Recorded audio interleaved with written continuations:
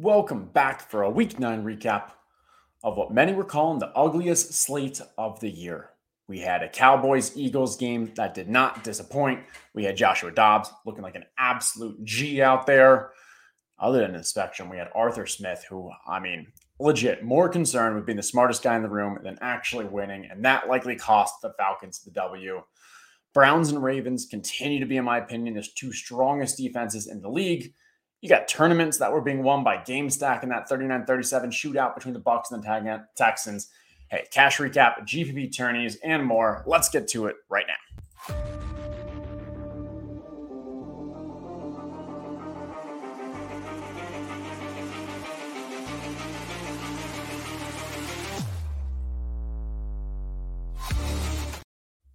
Welcome back to the DraftKings Football Show, hosted in partnership with our friends at DraftKings. I'm your host, Justin Herzig, and we are back to recap some football.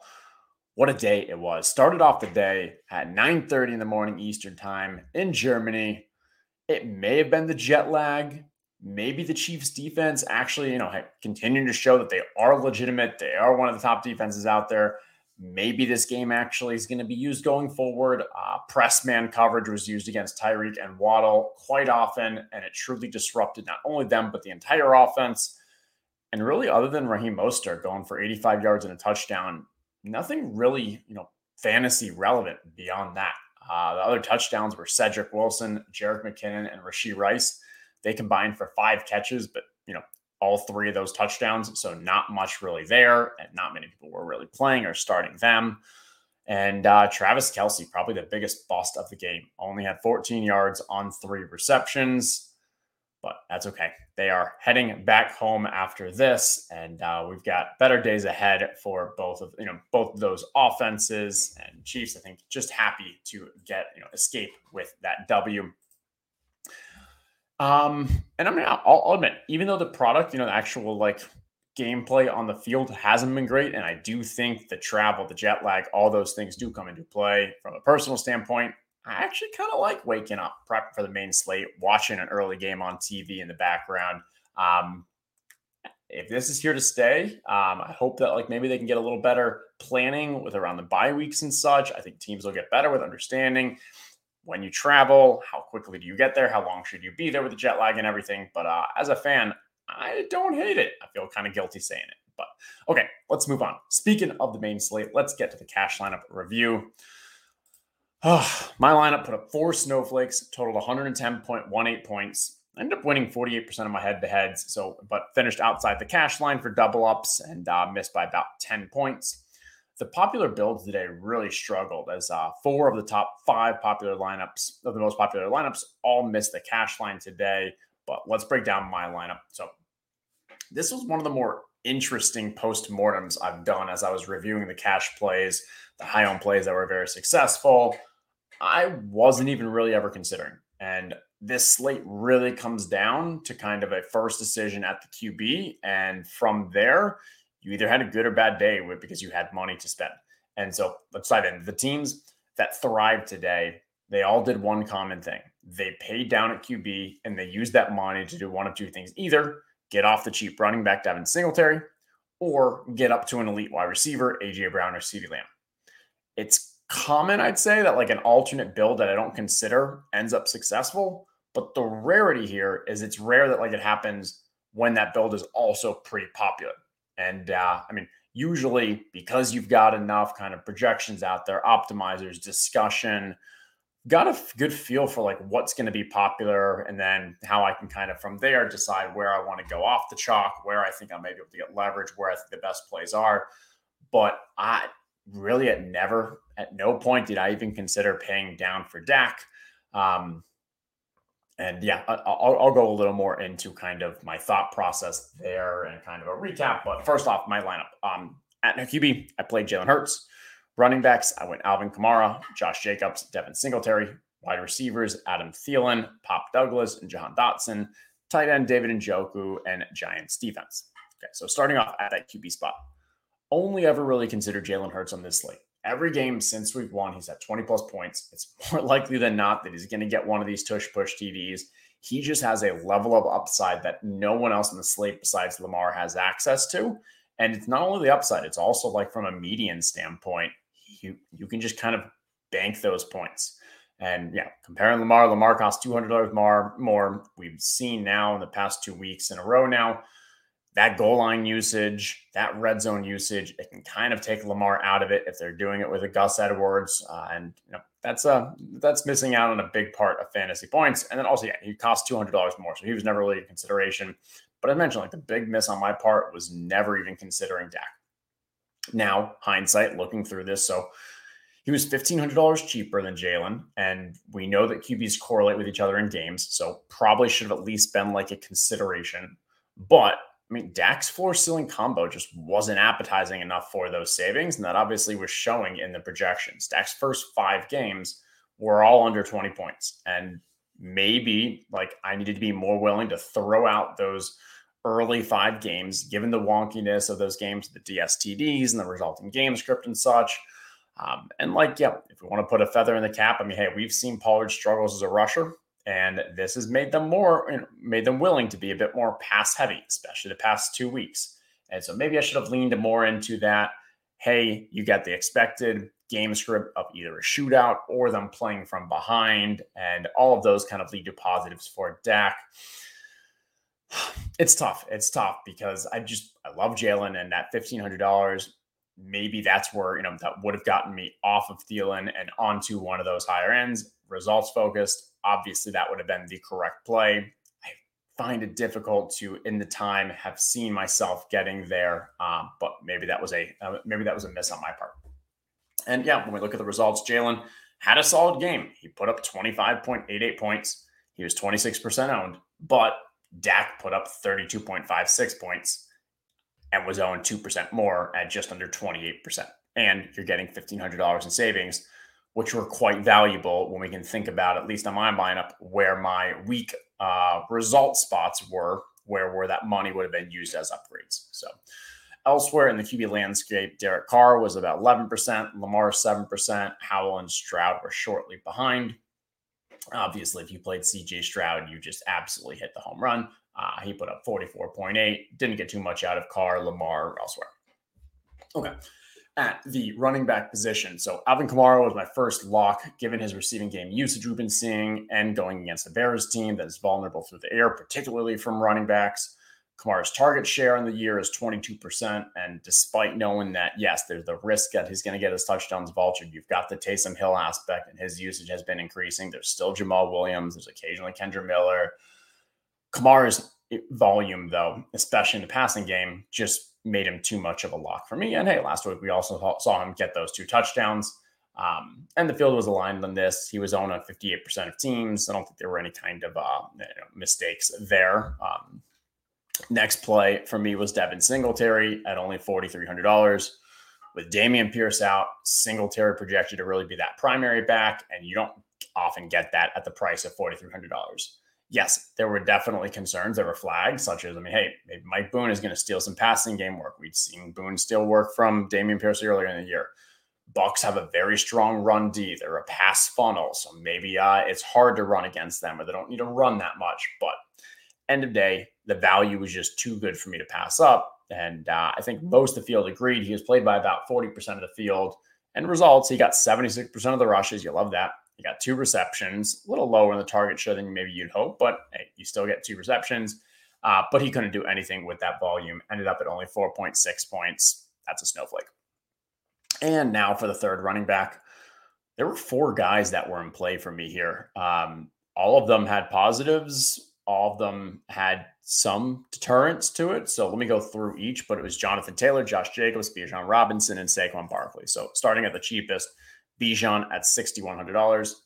He's got the talent, obviously, but we know there's a questionable role aspect here. It was a solid game environment versus the Vikings, who were expecting Jaron Hall to be there. Obviously, Jaron Hall got hurt. But, you still have the Tyler Algier aspect. You have the Arthur Smith aspect. So we love the talent, but we're a little concerned about the role. Then you've got JT. JT similarly has the talent. A bit more difficult matchup, I would say. But that's one of the most productive backfields in the league. And JT's expect to only be getting 50 to 60% of the volume as he shares it with Zach Moss. So we like that one, I'd say, but there's still some volume concerns. And there's that wonkiness from last week with the second half. What happened? Is there maybe a lingering injury? Is it something with the coach? I don't know, but there's still kind of some cause for concern, I would say. Then you get Josh Jacobs at 6,900. Jacob is expected to get the majority of the volume.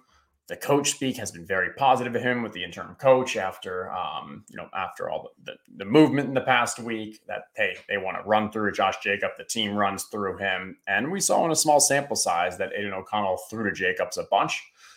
And pretty solid matchup versus the Giants. Giants give up 9th most points to opposing running backs. You expected this to be a game that the Raiders are favored, have a good, decent chance to win. And so I thought that was a really strong play. And the last one considered is Saquon Barkley, $1,000 more, 7,900.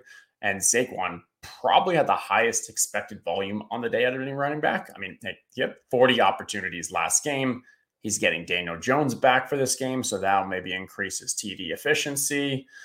But the downsides here is, Saquon was $1,000 more than Jacobs. And ETR actually had Jacobs projected a little higher than Saquon straight up as the second highest behind Kamara. And so, end of the day, I went with Jacobs here for kind of those reasons that I outlined. Of these four guys, JT was the highest owned at 31%. Jacobs was a little behind him at 26, Bijan 19, Saquon 18. Jacobs outscored the other three, but JT was pretty close behind him, only 4 points behind. And I mean, in summary here, I didn't really gain much ground despite Jacobs outscoring those, having a pretty strong day. Unfortunate that, hey, Jacobs hit the 100-yard bonus. Then the next play, almost the last play of the game, ended up losing the 100-yard bonus. So that hurt a little, but there wasn't too much separation here. I was able to kind of, I'd say, survive that Devin Singletary snowflake because I did pick the best out of those last four, and just about everyone had Alvin Kamara. But yeah, wide receiver, that's what we're going to get to. That's where the blade really went in me. That's where I suffered the most. Okay, wide receivers. Starting off with a cheap $4,000 punt of Demario or Pop Douglas. Once Kendrick Bourne went down last week, it was really safe to assume that Demario was going to become that de facto number one wide receiver in this offense. Last 2 weeks, he ran his highest routes run, 76% and 84%. He also earned his highest target percentage, 17% and 22% respectively. At $4,000, this was a punt play value for kind of the best wide receiver, the one that we expect to get the most volume on an offense that we expect to be passing. And so, yes, you could argue that hey, he was a good tourney fade, but for cash, I considered him a lock. The field pretty much agreed. 57% of lineups had him. After that is where the big decisions kind of came in. So if you paid down at QB for Dak, you likely had enough money to get up to either CeeDee Lamb or AJ Brown. If you played Hurts, you likely had to go for the kind of two guys in the tiers below. Now, I normally won't play a guy who I'm expecting to be less than 5% owned, but when I was playing with it, I found a team that I really liked, had Jahan Dotson, who was not going to be played elsewhere, and I knew that, but I felt that Jahan Dotson was a better play than what people were giving it credit. In the 2 games that Curtis Samuel was out, Dotson saw 23% and 18% targets. He's an ascending talent. Sam Howell, we know he's in play for 50 dropbacks, and the way to beat New England is in the air. So most people who wanted a piece of this receiving game, they paid $600 more to get Terry McLaurin. But I thought Dotson was almost as good of a play straight up. And that was the difference between me playing Jonathan Taylor or Josh Jacobs, using that extra $600 to get to Jacobs instead of JT. And yeah, Dotson ended up being a great play, 4.8% ownership, as I was referencing, and leading the team in targets, getting 4 receptions, 69 yards, and a touchdown. And then my last wide receiver was Mr. Consistent, Mr. Absolutely destroying this year. It doesn't matter who he's going against or what's happening. He is going to put up just a great game. Adam Thielen in a strong matchup against the Colts. And sure enough, Adam Thielen had the worst game of the year. I think he maybe had 2 catches at the half, had positive game script in the second half, and Bryce Young still couldn't do anything with him. Tough to play. A player that I probably was mostly out on this year. And I did get him, I think, once or twice in the past couple of weeks, taking advantage. But for him this year to be a complete dud when the guys that, again, if you paid down for Dak, you probably went from Thielen up to either CeeDee Lamb or A.J. Brown. And if we look at those point gaps, that's where it's really, really tough. So Lamb had another big game. He put up 30.1 points at 38% ownership. A.J. Brown didn't get his 125 yards, but he still got a touchdown, got 19.6 points at 35% ownership. So compare those two to Adam Thielen's only 7.9 points, and I've got quite the hole to climb out of, especially, 38% of people got that 30 from Lamb. And also, what was the number that we said earlier on QBs? You got 28% of people played Dak. So now you've got people who've got a 7-point lead on me at QB, and now they just picked up another 20 or so points with CeeDee Lamb over Adam Thielen. So it is quite the hole to dig out of, and it really just came down to, did you pay down for the Dak side of things? All right, at tight end, there was no one here that I really loved, but I think a few guys felt like pretty decent plays, and those were Logan Thomas at 3,500, David Njoku at 3,800, and Dalton Schultz at 4,100. I would have been fine, honestly, playing any of these, but the money worked out for David Njoku, slotted that one best. Going against Arizona, Deshaun Watson being back, Njoku coming off back-to-back 24% target share games. Granted, those weren't with Deshaun, but I still think this was more of a Njoku healthy, expanded role in this offense. Going against Arizona, I'm happy to play Njoku here. He ended up turning 6 targets into 4 receptions, 26 yards, got a touchdown. So we're thankful for that in a game that, Arizona wasn't able to do anything. Browns didn't need to do anything. Had short field position most of the game, and probably pretty fortunate that, hey, one of the touchdowns obviously went to Njoku, but overall, I'm still pretty comfortable with that play. Got him at 13% ownership. Tight end ownership across the board was really quite flat. The other high owned guys were Logan Thomas was the highest owned at 16%, and then Jake Ferguson, Kyle Pitts, T.J. Hawkinson were all at 10%, and then down from there. So. And yeah, David Njoku, 12.6 points there. Logan Thomas got 7. Ferguson had the big game in the late one. But again, these Dallas ones, I don't know. Dallas had a great game. All right, that leaves the last DST, where I was mostly tinkering with two teams. Patriots at $2,900 going against the Commanders. Commanders give up a tremendous amount of sacks. And another is the Giants at $2,300 going against the Raiders and Aiden O'Connell. A lot of my lineups early on had the Patriots in there, but eventually I got to one where, hey, that $600 was essential, and thus dropped down to the Giants.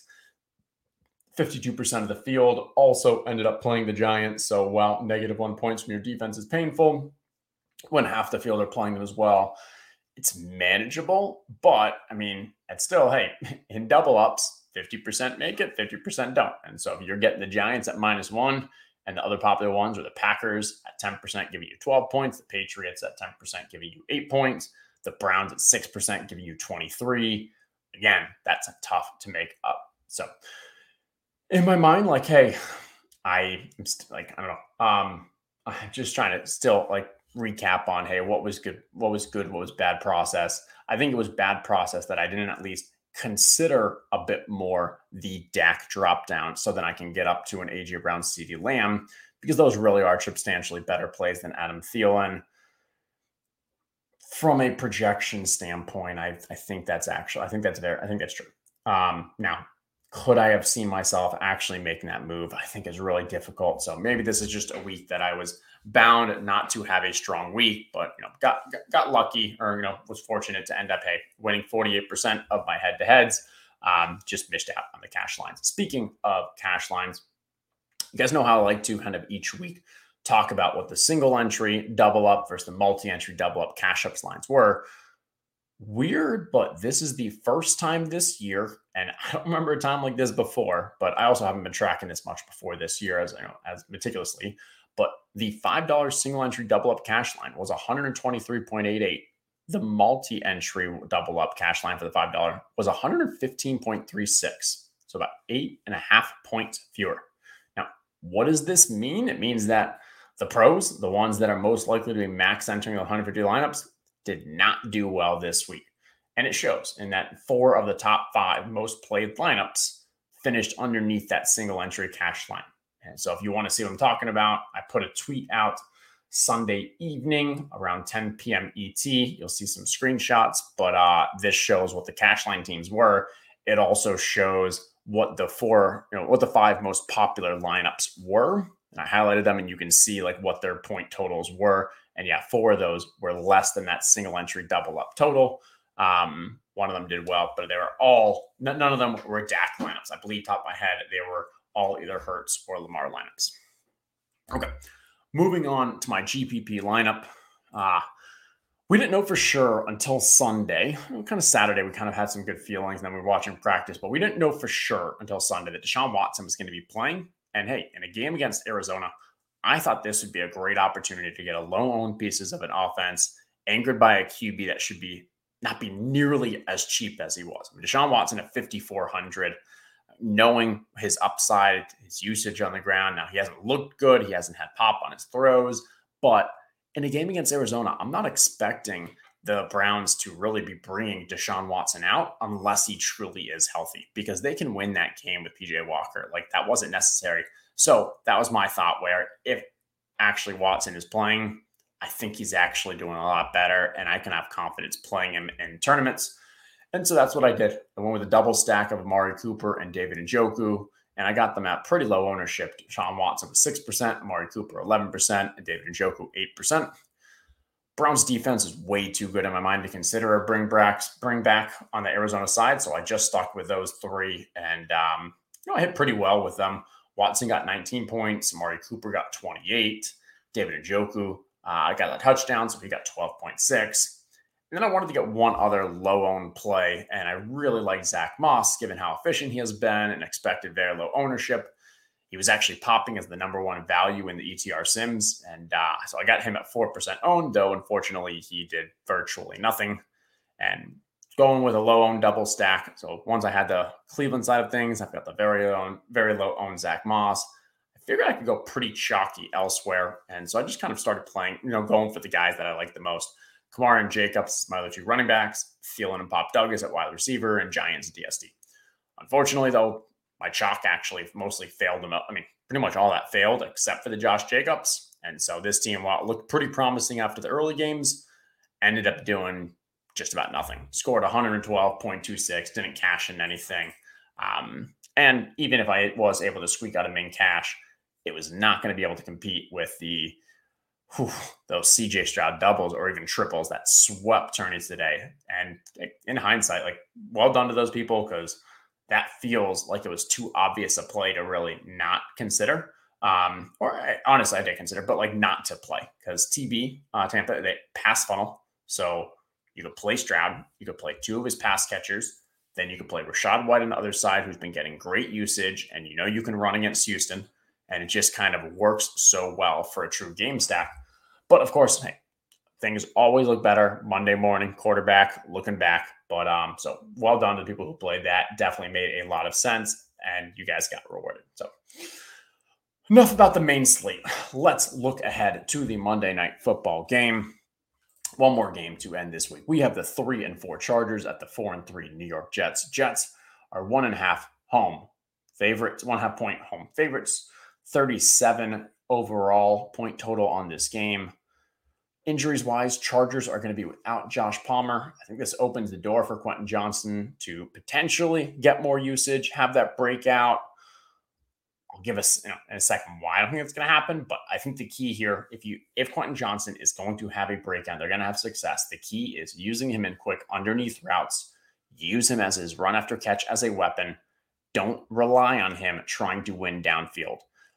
If you look at the tape, you can see he is not separating. He is not breaking away from corners when you're going downfield. His biggest success has been when you're designing plays underneath, whether it's through screens, whether it's through quick release. And then once he has the ball in his hand, letting him use his, just his ability, his yards after catch ability as a weapon.